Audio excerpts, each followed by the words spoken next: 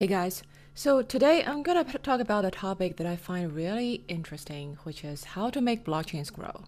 And this is from an article that I published recently about industrial policy practices that blockchain platforms can learn from nation state economies. And the motivation for me to write this is because, as I have talked for multiple times on this podcast, that if you look at, compare the blockchain economies in the metaverse and the nation state economies in the physical, economic structures, there are a lot of similarities between the two. So, and if you look at nation state economies, they've had hundreds of years of experience in developing their economy and growing their economies, and there are some tried and true practices of how to do that. So if these two are similar, at least they share a lot of similarities, though they're not, identical things, obviously, then you can argue that the blockchain economies and blockchain platforms can learn a lot from national economies in terms of how to grow their on-chain economies and develop a vibrant ecosystem within their platform. So that is the motivation, for writing this article. And I summarized about, 7 types of industrial policy tools that nation-state economies often use to grow their economies. And I talked about what could be the blockchain counterparts for those policies. So when I wrote about this, I know this is going to be kind of controversial because industrial policy itself is sort of a controversial topic, even in economic policy circles, and people argue back and forth about how much industrial policy there should be and how much involved the government should be in their economy, right? And in the blockchain circles, this is even more controversial because, as you know, a lot of people in the crypto space, they're very libertarian, right? Whenever you mention something like regulation, or policy or government, like people hear these words and they're completely pissed off. So I'm well aware of those, but I still I think there is a very strong case to say that blockchains can learn a lot from national economies. So what are those industrial policy tools that blockchains can learn? So a few of them that I listed in the article, basically if you look at modern economies from the West to the East, the most successful experiences in growing national economies in recent decades, obviously East Asia, right? Countries like Japan, Korea, China. But actually, if you go back, 200-300 years, you realize that actually, countries like US, UK and other European countries, they also use a lot of industrial policies in their early days of development, especially in growing their economies. And so basically these involve things like, subsidizing their strategic industries. So strategic industries meaning those will have the most leverage, give you the most leverage in terms of, creating some kind of network effect for other industries to grow, and also, those industries that you're in the best position to make a dent in. So subsidize those industries, and secondly, attract foreign investments because those bring in new technologies and bring in foreign demand to your economy. And thirdly, protect your firms, domestic firms, from foreign competition when your domestic firms are still small and weak. Now, this does not obviously, go on forever. You don't want, your domestic firms to forever depend on you. But, at initial stage of development, this is like a tried and true practice for a lot of countries. And then the fourth one is sponsor R&D, research and development. It can be the general research areas of, increasing productivity and technology progress, or some targeted, R&D support for your strategic industries. And then there's the, investment in public goods. So the public goods are things like, are the kind of investments that are not sufficiently supplied by the private sector because the benefits of these investments have very strong positive externalities, meaning the firms who invest in these things may not necessarily be the sole beneficiary of the fruit of their investment. So there is, in general, a undersupply of these public goods in the ecosystem. Things like, crucial infrastructure and education would be good examples in modern economies, right? So it will be the public sector's job to invest in these public goods. And additionally, build public and private partnerships in a lot of these investments, because private sector may be more, efficient. Actually, not maybe. They are in most cases more efficient in carrying out a lot of these investments, and they're in a better position in terms of gathering the information and knowledge needed to make these investments. But from the public sector point of view, you can set broad parameters, you can, provide some, policy incentives, and you can co-invest with the private sector in making some of these investments happen through public-private partnerships. And lastly, you want to, as a public entity or as a government, you want to create very strong institutional apparatus to actually execute all of your industrial policies, because you need very strong, capable people to actually work with your private sector firms to make things happen, to actually advocate and hustle on behalf of your private sector. So those are in a nutshell, some of the industrial policies that I mentioned in the article. And I also talked about what are the blockchain counterparts that I have seen being practiced in the field by by public blockchain platforms that are similar to these industrial policies. So I'm going to link the article below, and you can, take a look if you're interested. So I got some questions, interesting questions about this article, and again, unsurprisingly, some people are pretty pissed because they think this is somehow walking backwards towards financial freedom or increasing the freedom of the economy or decentralization. So yeah, I think these are things that are worth discussing, right? So.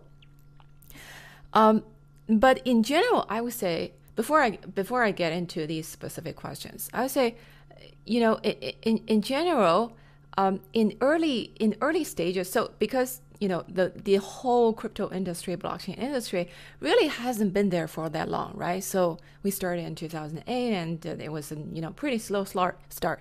So maybe I would say really you had a strong community following with a history less than 10 years.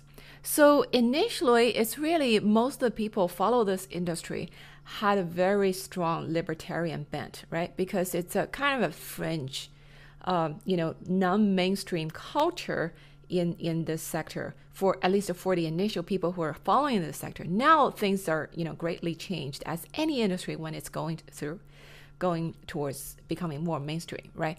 But traditionally there is this very strong libertarian ethos that is basically to say that any kind of government regulation or intervention is bad, and this brand new financial system is going to be built on totally permissionless ground, and anybody can do anything. So nobody will come bother us or regulate us, and we can do whatever we want and have complete total freedom, right?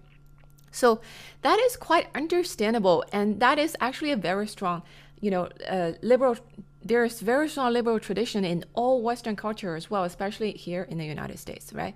So it's very understandable, especially given that a lot of the things that the public sector or the government sector does is kind of a counterproductive or counter supportive of actual economic development or the welfare of their economy, right? However, it is not to say that, but that is very far away from saying that no regulation or no institutional intervention is needed in order for the economy to grow. But because actually, if you actually look at the history of all the successful major economies in the world, I can tell you there is not a single one. Okay, not a single economy, United States, UK included, at least in their initial stage of development, not a single one that was without active intervention from the government or without active industrial policy. And this is because when the economy is small, it's like when a startup that is just getting started, you have this so-called cold start problem. You're essentially trying to bootstrap this whole ecosystem of potentially very grand scale from nothing, right? So if you think about like the typical, online marketplaces, these type of, business models, if you can pull it off, it's great, right? A great business model. But they're notoriously very, very hard to pull off from the beginning because you have this chicken and egg problem with supply and demand side of your marketplaces, right? And that is only two-sided marketplace. That's already hard enough. To bootstrap a whole economic ecosystem where there's so many different production sectors and consumers and investors and producers all interact with each other, it is a very, very hard task. So that's why industrial policies are needed, especially at the beginning stage, because you really need to target your limited resources in the sectors, in the activities that will give you the most leverage to grow. In order for you to, have something have something to show for after a period of time as a basis for a more broad-based or a more free-form approach of a private sector-led growth. So that's why all of these countries, at least in the initial stage, if you, read histories of the United States of economic development, that the U.S. had a lot of, protectionist policies to protect its industries, including, tariff policies, subsidy policies, and, the U.S. obviously also invested a great deal, tremendously, in infrastructure, in connecting different parts of the country together in order to build an industrial corridor, especially in the middle part of the country. Okay, so all these, and people often say, okay, you look at the U.S., it's like a free economy, free capitalism. Well, I would say yeah. In a certain sense, yes, but if you look into the details, that is absolutely not the case, okay? And let alone to say the more modern, more recent examples of, Southeast Asia, for example. So those economic success stories are actually, the government may be more explicit in how they execute their policies, but the tools that they use actually in essence was no different from US or UK in early years of their development to 200 years ago or 100 years ago. It's just that, the same book with different covers, styled differently, I would say. So, and the same thing with blockchain, and we'll get into some of the more details, in a minute after I read some of these questions, okay? So the first question from Good Luck Crypto. Government and decentralization do not belong together, full stop. We cannot trust any government. It's due to government having their fingers in all pies that you need to have license in this, for this, and a permit for that. And what's wrong with that? What's wrong with having a license and permits? I would challenge you in that because obviously nobody likes like a very lengthy and costly bureaucratic process, and a lot of things like they evolve to be that case, unfortunately. But the thing is, to have for any industry to have proper standard and standard setting bodies and publicly consensually accepted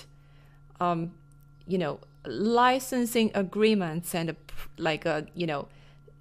public standards of how the products and services of the industry should be delivered, those are a plus, not a minus. Okay, in the long term, those reduce the cost, the transaction cost, and information discovery cost on the investor and consumer part tremendously. So in a sense, in the broad scale of things, those, I would say, in the ballpark, they are a plus, not a minus. In terms of how they are specifically executed, whether they're executed well, that's a totally different question, right? And a lot of times they're executed badly, and that pisses people off and create that kind of sentiment that I just read to you about. And this reader went on to say, I would agree with you. If the government could be trusted, but they cannot, you cannot have true financial freedom with regulation or any kind of government intervention. Okay, all right. So this is something that we've already talked about, right? So there is this very strong anti-establishment ethos and culture in crypto, that very strong sentiment of us versus them, and them being the establishment, right? So the idea is the government is out there to get the people, and the people should, should resist, and blockchain or crypto is a way to have that happen. So this is a really complicated philosophical debate, and I don't think we have time to get into all that. But let's just say, to me, there a lot of times these the crypto libertarian arguments a lot of times sound like angry teenagers to me, because it's essentially, you're against everything existing, you're against every existing regime, but no good alternative being proposed. Or those so-called good alternatives, if you actually look under the hood, or you actually observe how they are being executed. Bitcoin, for example, we'll talk in a minute. They actually, you can't say they are better than existing alternatives. So actually, this is nothing new. Most of revolutions die this way, because most of revolutions started because people are not happy with existing regimes, right? So because existing regimes has a lot of bad things in it, so it's very natural that if it's bad enough, people go against it. But a lot of most of revolutions die because there's no feasible alternative being proposed that is actually workable. So a lot of movement, eventually fail this way. For example, Occupy Wall Street is one that you can pinpoint in more recent time. So my point is, if this movement, this so-called decentralization movement, or blockchain movement, financial freedom, decentralization of controls, and so on and so forth, all the good things that are being promised, if they are going to be realized, there has to be some compromise being made, and there has to be some design choices that need to be made that are more realistic. Okay, so we can get more into that in a minute. So, but the bottom line is, I think at least from my view is, if you want economic growth, it needs to happen.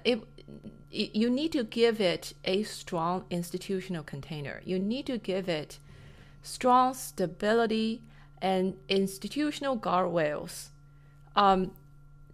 for growth to happen. You cannot just say, okay, everybody just does whatever the hell we want, and the economy will grow, innovations will happen, because everybody will be able to do whatever the hell they want. That's just not the way economic ecosystems work. I'm sorry. Okay, so and you can say, it's like, to me, another an analogy is like good institutions or good governance. It's like air, all right? So a lot of times when you smell something bad, you can say, okay, this organizational method or this institutional arrangement is bad. Let's get rid of all of it. And what you're not aware is, like, you're breathing air. When you're breathing air, you don't realize that it exists and you need it, right? Until it's being completely taken away and you're thrown into chaos. Anyway, so next question from Fractional Flows. Essentially, you're describing the Chinese industrial policy and economy of the past 40 years. Is that right? Well, no, because surprisingly, China has not invented. China actually hasn't invented much new of industrial policies. It's basically, it copied a lot of things that other countries did. Japan, Korea, Singapore did in the 60s and 70s. Modified it to fit a kind of institutional overall like institutional regime that they already have in the country. But really, in terms of the actual industrial policy, there's not much innovation there. Okay, so it's all the things that's been done and tried before. And including the things that I talked about, the 7 broad categories of industrial policies that I mentioned in the beginning. Next question from Sahid S. There is a long way to go for blockchain to win. It's not only about decentralization. There's the need for regulation to be put in place. Blockchain going mainstream will require government intervention through various strategies and programs. Okay, so the problem with government intervention and regulation in blockchains is that government don't have a lot of expertise. I mean, nation state governments, okay, in physical economies, they don't have a lot of expertise in how blockchains work. They don't know what the hell's going on with these on-chain economies. So that's why you see all the governments scrambling in order to catch up with, what is DeFi and how this all these ecosystems work, and what are the best ways to regulate while at the same time not hurting innovation. So that's why I think, the public blockchains themselves, the blockchain platforms that are actually in the better place to actually implement some of the industrial policies that we mentioned in order for their on-chain economies to grow. And these including some of the regulations, for example, in DeFi, right? So one of the examples that I gave in the article is that, so after the banking crisis, after the Great Depression of the 1920s, in the United States, set up the FDIC and other, FDIC is a deposit insurance corporation in the U.S. It's basically a public entity to, guarantee the payout of, some money to the depositors if you lose money, if your bank, goes bankrupt or there was a bank run or something. So it's really a public institution that was invented to boost the confidence of the U.S. banking system after the Great Depression, right? So you have today, and I wouldn't say the same problem, but you have kind of sort of a big problem in DeFi, which is the trust in the system, right? You have so many rug pulls. You have, so many breaches and, different kind of hacks that, over time, that is, eroding the confidence of people in the system. So I think it's not as bad as to the degree of the banking sector after the Great Depression. But, if, for example, a blockchain layer 1, layer 2 system, if they can have some kind of insurance scheme that they can organize and implement, something like that, okay? That is applicable for the DeFi for the participating DeFi organizations, DeFi applications on chain, on their platform. That will be a kind of institutional tool, a kind of industrial policy that they can use to differentiate themselves from other chains, right? So things like that. I think there are tools and policies and quote unquote regulations that can be better implemented by the blockchains themselves, as opposed to be implemented by the whatever, physical governments. Okay, next question. Click Clack.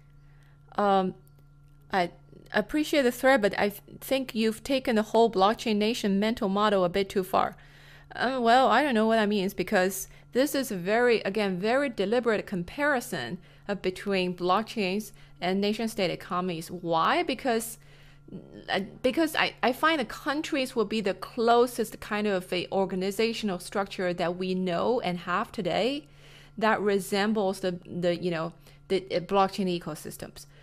It's certainly more similar to countries. The blockchain ecosystems are more similar to countries compared to firms or companies, because it's kind of it's an ecosystem that is loosely connected. It really has different, you have so many different applications and so many groups of, people with different interests, and they are loosely connected. on this platform and they interact with each other, do transactions with each other, and innovate together or against each other. But there is the signs of loosely connected community that are built on the same platform that is, working towards the same goal to kind of grow the same ecosystem, but at the same time, everybody has their own interest and have their own, profit and loss, calculation, right? So I think this is a much more similar to a, national economy structure as opposed to a company, which is a much, much more tight-knit structure and much more, hierarchical or structured organization, or a more structured way to organize production activities. So I really think this is the closest comparison that we have. Okay, so this is really a deliberate comparison. This is not just something that is I throw out randomly. Okay, so next question. Dual 9. Nice analogy, but I think this is a bit forced. Money in crypto flows differently, and your argument of state-directed policy sounds very much like centralization. Crypto should not be about that to be successful. See Bitcoin. The true innovation was and still is BTC. Well, I would disagree because, first of all, I think blockchain is such a new thing, right? So the other day I posted on Twitter after I think it's Andre Cronje said something about whether Solana is a blockchain or not, because Solana is having so much trouble lately, and it was being halted for 7 to 8 hours the other day, right? So so what I said is if you look at all the technologies that we take for granted today, right? What you consider a computer has evolved so much throughout the years. 50 years ago or 40 years ago, it was this huge thing. You sit like a computer in a huge room, and you have to take your visitor to go see this computer, which is a monster sitting in one room and can do very little. But now the computer are the things that you take in your palm, right? Those are sitting in your phone. They have evolved so much. And same thing with the internet. Okay, the internet, what the internet was at the beginning when it was invented, to what the internet is now, and the role it plays in people's life, and how the kind of things that are being built on the internet, and how the different players that are involved in the in the network is totally different from what you would see in the 1980s, right? So the same thing with blockchain. What the hell is a blockchain? If you go Google what is a blockchain, you will get a definition of what it is. It's decentralized database, and so on and so forth, right? But seriously, this thing is still, we're in a infancy stage of in terms of the development of this type of network. We are going to see tremendous evolution of this type of ecosystem in the next 20, 30 years. So I think that anybody that can tell you today what a blockchain is, or what it should be, or how it should be governed, is full of shit. I'm sorry. It's just not possible. How can these people be so confident in terms of, in their opinion of how these platforms should be structured and should be governed?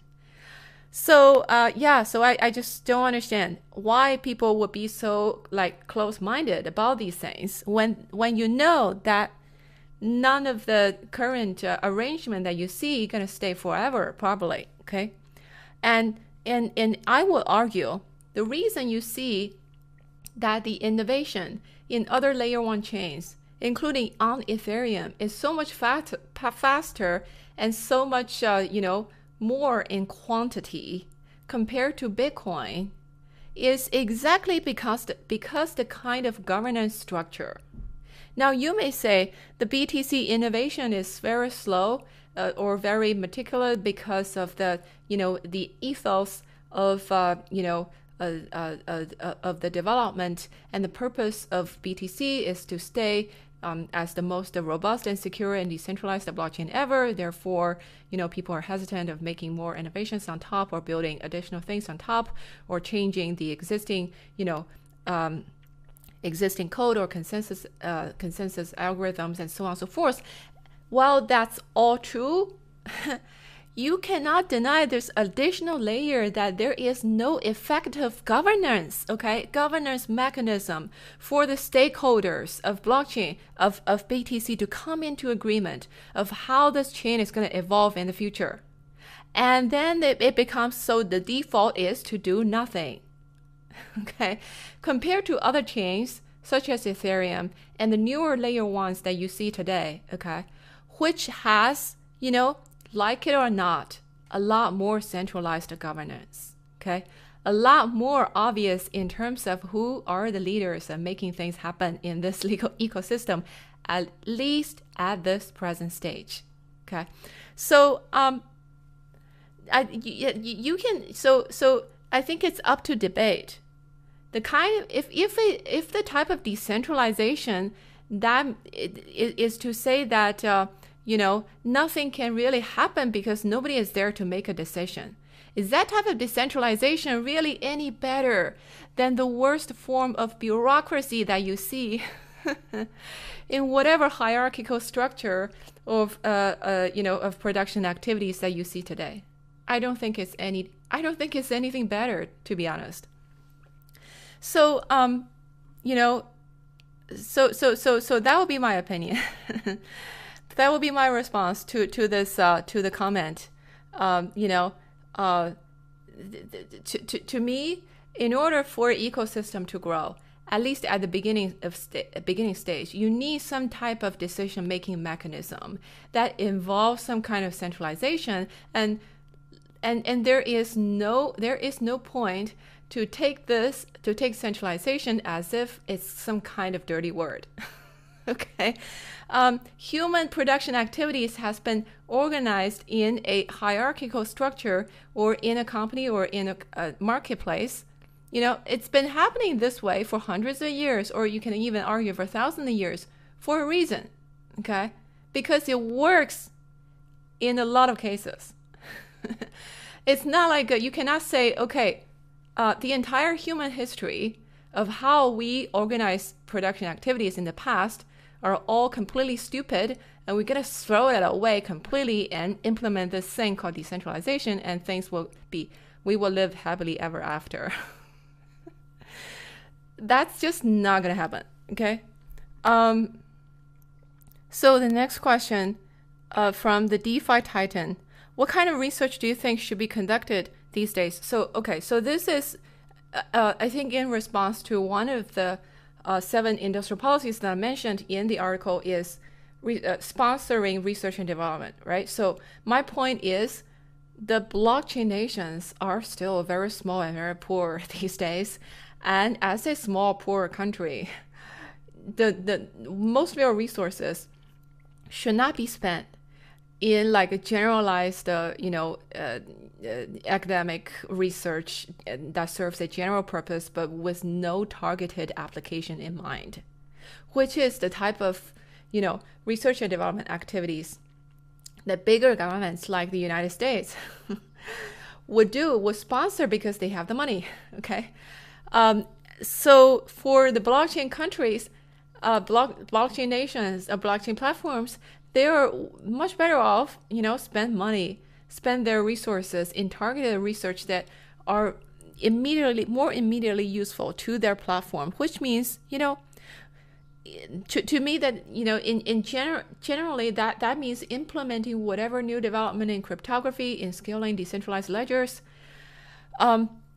whatever new development, from academia, from more, general research field, to figure out how to implement these into existing public blockchain platforms. So those are the things that I think the platforms today should focus on.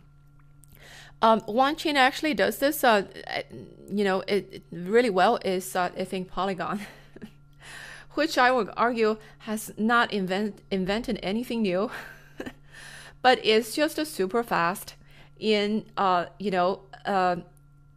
adopting whatever, new technology or new development in implementing and executing it in their ecosystem, including some of the zero knowledge proof research, something like layer 2 rollups.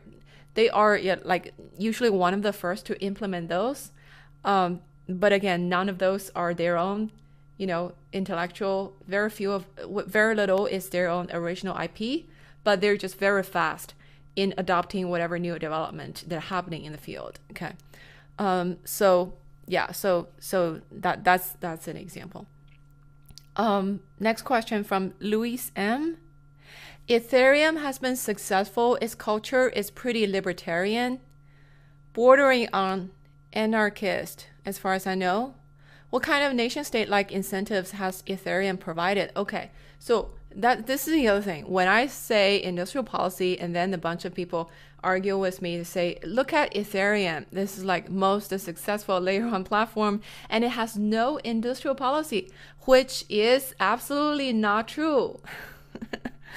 So, for example, if you look at, Ethereum has Consensus. Consensus is like the company that is sponsoring a lot of this, the development of dev toolings in Ethereum. For example, Consensus is a for-profit company. Or are they a nonprofit nowadays? I don't remember exactly, but they're definitely, is a, pretty standard corporate structure. They developed a MetaMask, Infura, and what else? And Truffle Suite, and they are involved in the development of a bunch of development toolings of the Ethereum ecosystem. Without those, Ethereum wouldn't have been, I would say, a half of what it is today. Okay, so the advantage, if you look at it, the advantage Ethereum has over other chains that are newer, to a large extent, and a major component is the infrastructure it has in place. It's the much richer ecosystem for the developers in terms of education, in terms of tooling, in terms of development libraries like Open Zeppelin, that kind of things. That makes it much easier to build on Ethereum compared to build on some of the other non-EVM chains, right? And I make no mistake, those did not happen in vacuum. Okay, someone did something to make those happen, and those I would count as infrastructure investment. It may not be so Consensus was founded by the founder, one of the founders of Ethereum, right? So that's a I would say prime example of industrial policy.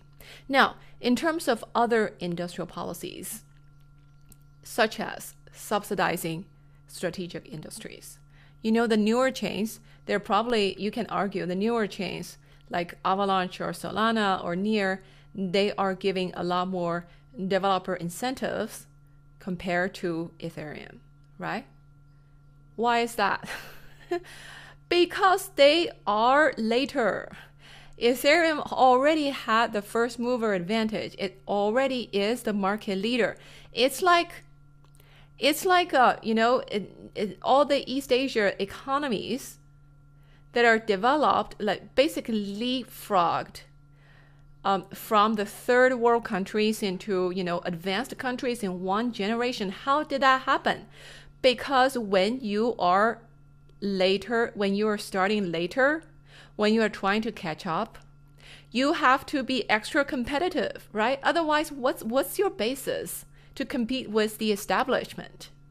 So those countries, those countries in later development stage, they have to do extra. They have to be extra resourceful and inventive including in their industrial policies, in order to catch up. Okay, so you cannot say okay, United States and most of the Europe has more liberal economic systems, and those are, advanced countries as well. That proves that industrial policy is not needed. Well, it's not the case because those countries, first of all, they implemented industrial policies 100 years ago, 200 years ago. Okay, nowadays people no longer talk a lot about those, but they did exist. That's one. Number two, when you are already a vibrant ecosystem, when your economy is already developed to a certain stage, you already have an ecosystem that is self-perpetuating, you can afford to be less directive, so to speak. In other words, there is a minimum basis to execute a certain degree of freedom, of economic freedom, okay? And for countries that are starting later, they better have more targeted, more concerted effort in how they implement their development policies, okay? So I just don't think you compare Ethereum with these newer layer ones. I don't think it's a fair comparison, okay? And thirdly, also, it takes much longer time for Ethereum to get the amount of traction that the other alternative leading layer ones that you see today, Solana, Luna, Avalanche, for example, they got, the amount of traction that the time that took those chains to get the equal amount of traction, it took Ethereum much longer, okay? So Ethereum started in 2014. So you can argue why it is the case. You can argue, because blockchain wasn't pretty much the same at the time. Ethereum was very new. It was the first smart contract chains. Things are extra difficult at the time, right? All true. But on the other hand, you also cannot deny that the active industrial policies of these newer chains, they played an active role in bootstrapping their growth in over a very short period of time. Okay, so that's that. Next question from Anatole. The question is, if you trust politicians or state monopolies to be better in allocating resources to quote-unquote industries with most strategic importance than creative business people in a competitive market, the combined creativity of many is superior to the wisdom of any single leader. I'm not arguing about that. Okay? So nobody is saying, he's basically saying politicians are stupid. Don't let politicians to make decisions. That's why I'm saying you need to have, blockchain platforms need to create the competent institutional apparatus to actually execute their industrial policies, right? So, and also, I give some examples in the article that there are, if you look at countries like Japan or Korea, they have, and Singapore, they have some very competent bureaucracy to actually execute the policies that they executed, okay? So it's not the kind of thing, a lot of times people have these policy or institutional debate to say, okay, is the democracy better, or is it some kind of, more centralized regime better?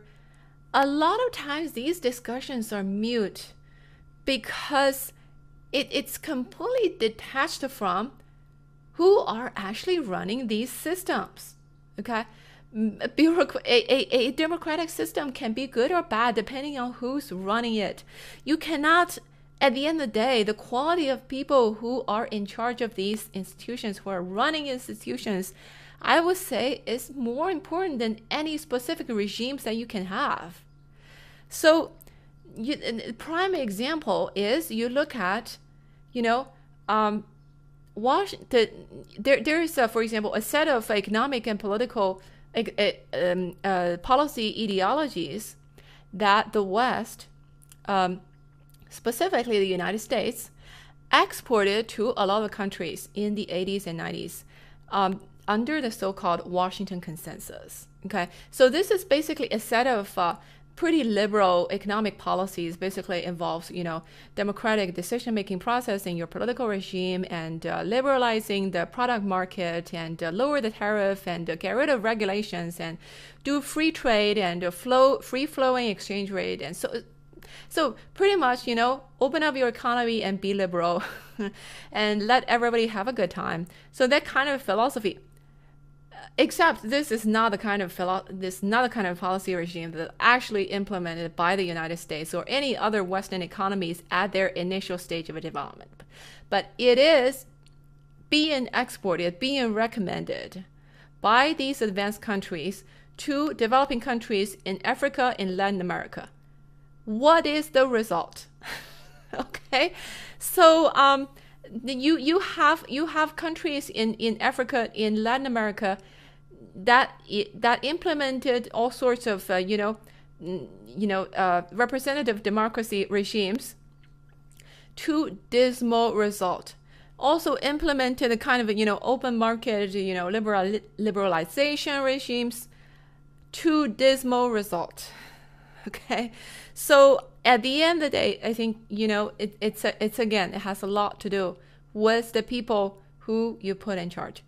So that is definitely it's an essential part that you cannot you just cannot ignore, whether you are organizing your entity as a company, as a democracy, as a DAO, or whatever. Okay, you have to have good quality people. That's just the bare minimum.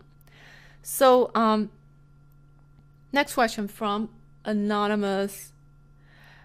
Using protectionist measures on layer 1, layer 2 chains and seeing them as nation state is very thoughtful. However, how would leaders come into power to make these changes and create a path forward? Is this where DAOs come in? Okay, so the short answer is I think we are in, again, a kind of an infancy stage in terms of how these public platforms, these blockchain platforms, are going to be governed. So if you look at the existing examples, okay, so if you look at the layer 1 chains, the Ethereum, Avalanche, or Near, or whatever, these are public blockchains in the sense that they're permissionless, right? So everybody can build on top.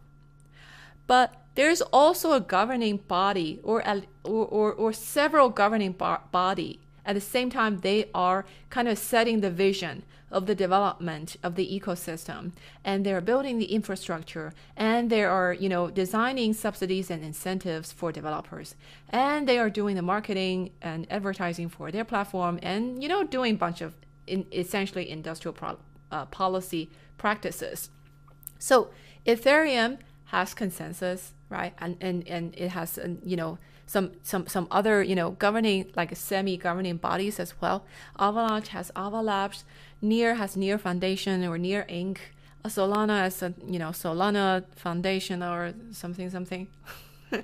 But my point is, you can already see this like a kind of a parallel system, right? On one hand, you have this public permissionless public infrastructure, anybody can build on top, but there is in parallel the kind of governing body that are kind of making the decisions, making the broad decisions for the development of this specific platform, which you will argue that serves as the purpose of a semi-government, though I know like people pissed off hearing the word government, okay? But that's essentially what it is, okay? So and whether these governing bodies, how are those going to be governed? Are they a traditional corporate format, which at present a lot of them are, okay? Or traditional nonprofit, which but still follow a corporate structure. You have a board, you have a executive team, and so on and so forth.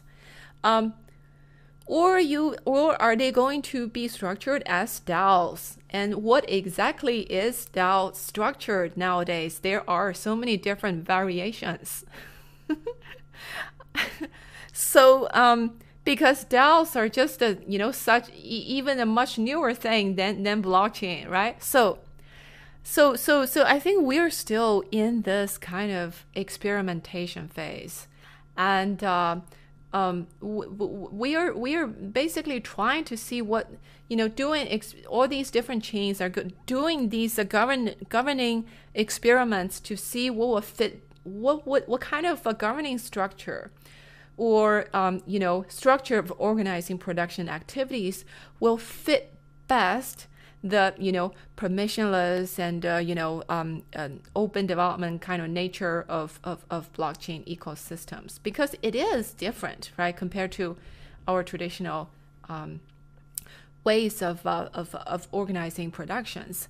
So my impression, I wouldn't say it's a prediction, but I think we will have something that strikes a middle ground. Okay, it will not be as hierarchical or tightly knit as traditional corporates, or tightly controlled as traditional corporates in terms of how these chains are governed, but it will not be anarchy either. Otherwise, a chain that practices anarchy is not going to outcompete other chains. I'm sorry. Okay, so So I think the direction we will have is something in the middle.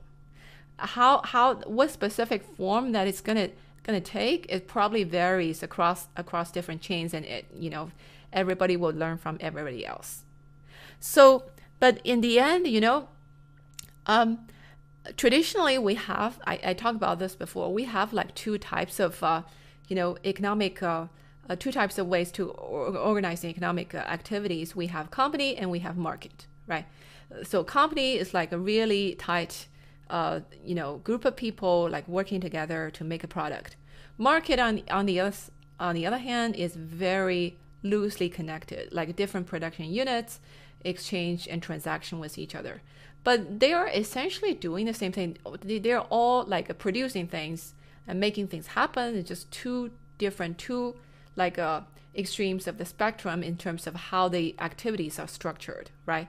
So maybe DAOs or the blockchain governing bodies, I don't know what they will be called in the future, maybe they will be something in the middle, which is like a semi market and semi corporate, like tighter knit than market, but more loosely structured than corporate, which I think is the way to go for not just for blockchain activities, but for how economic production activities will be structured in general in the future. Because so there are economic theories of which type of activities is better suited as being organized as a market or as being organized as corporate. It depends on the cost of doing certain transactions. But I think we will probably in the future converge to some kind of middle ground, because the cost of transacting between different entities is going down because of the different types of technology advances we have these days, including the blockchain. Okay. So that makes a kind of arm's length transaction less costly, and makes that kind of a loosely connected organization as a way to produce or innovate or organize the economy to become more effective or attractive, as opposed to the two other extremes. Okay. So but what is the specific form it's going to take? I don't know, but I think this is a really exciting development that we are seeing happening right in front of our eyes. Okay, so okay, we've already taken a long time to talk about this one topic. I thought I'm gonna talk about some like market updates, but I just I don't think we have time.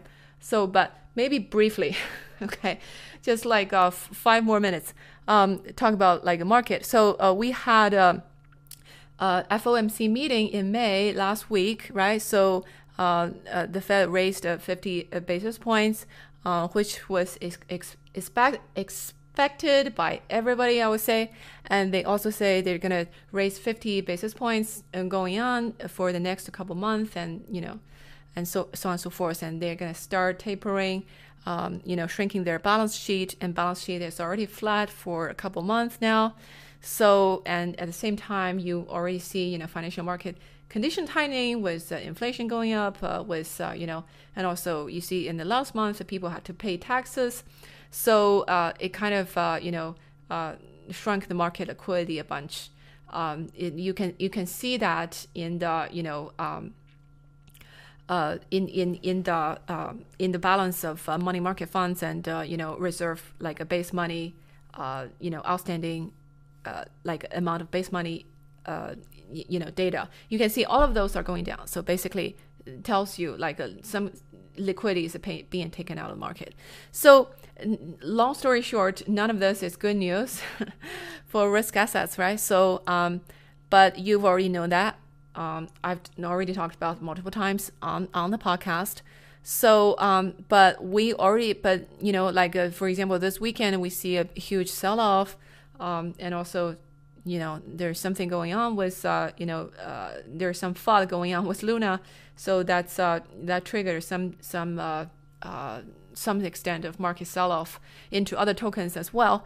But I think these are, like a really short term. I think we probably see a rebound for the rest of the month. But the big picture is, I don't think the big picture has changed. The big picture is we are going into a tighter and tighter monetary policy conditions, and high, inflation remains high, which means liquidity being squeezed again. So it's we don't have a lot of good news for risk assets. Okay, so and I don't see this change, for the immediate term. I would say maybe next 3 months, 4 months. I don't see this changing. So in terms of market strategies, I would say, so a while ago I talked about like I had like a fair share of allocation in cash, right? I'm no longer, that much in cash.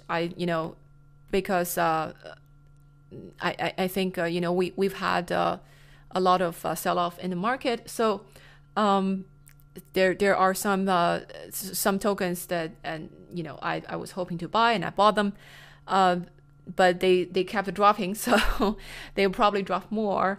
So I would say, and also I'm also invested in commodities like agricultural commodities and natural gas companies, for example. So these are like hedges against inflation in the short term. And especially the type of inflation we have is not like it's more related to supply chain and the supply of raw materials being squeezed. So this is different type of inflation as opposed to the monetary inflation caused by excessive money printing, right? So so I would say agricultural commodities or energy commodities, some of the precious metal commodities, they could be good hedge against this type of inflation in the short term. Well, on the other hand, I still I'm fully confident that crypto market will grow a whole lot in the long term. So nothing has changed in that front. So for me, this is almost like a barbell strategy. I'm invested in commodities on one hand to hedge against inflation, and this is more of a short-term nature. On the other hand, I'm trying to, get more tokens when there is sell-off. So you can call this kind of a barbell. Basically the short-term, commodities, and medium to long-term, continue betting on crypto. And I'm not holding any equities because I think it's neither here nor there. To me, crypto is like a high, is already like a priced as, high growth startups, high growth stocks, except it has, even higher beta. than high growth stocks. So I think with good quality crypto projects that you're confident that will survive the winter or survive the bear market, I think it's a better play compared to equities. But that's my opinion. So that would be my allocation is commodities and crypto for the bear market. So that's all for today, and I will talk to you later.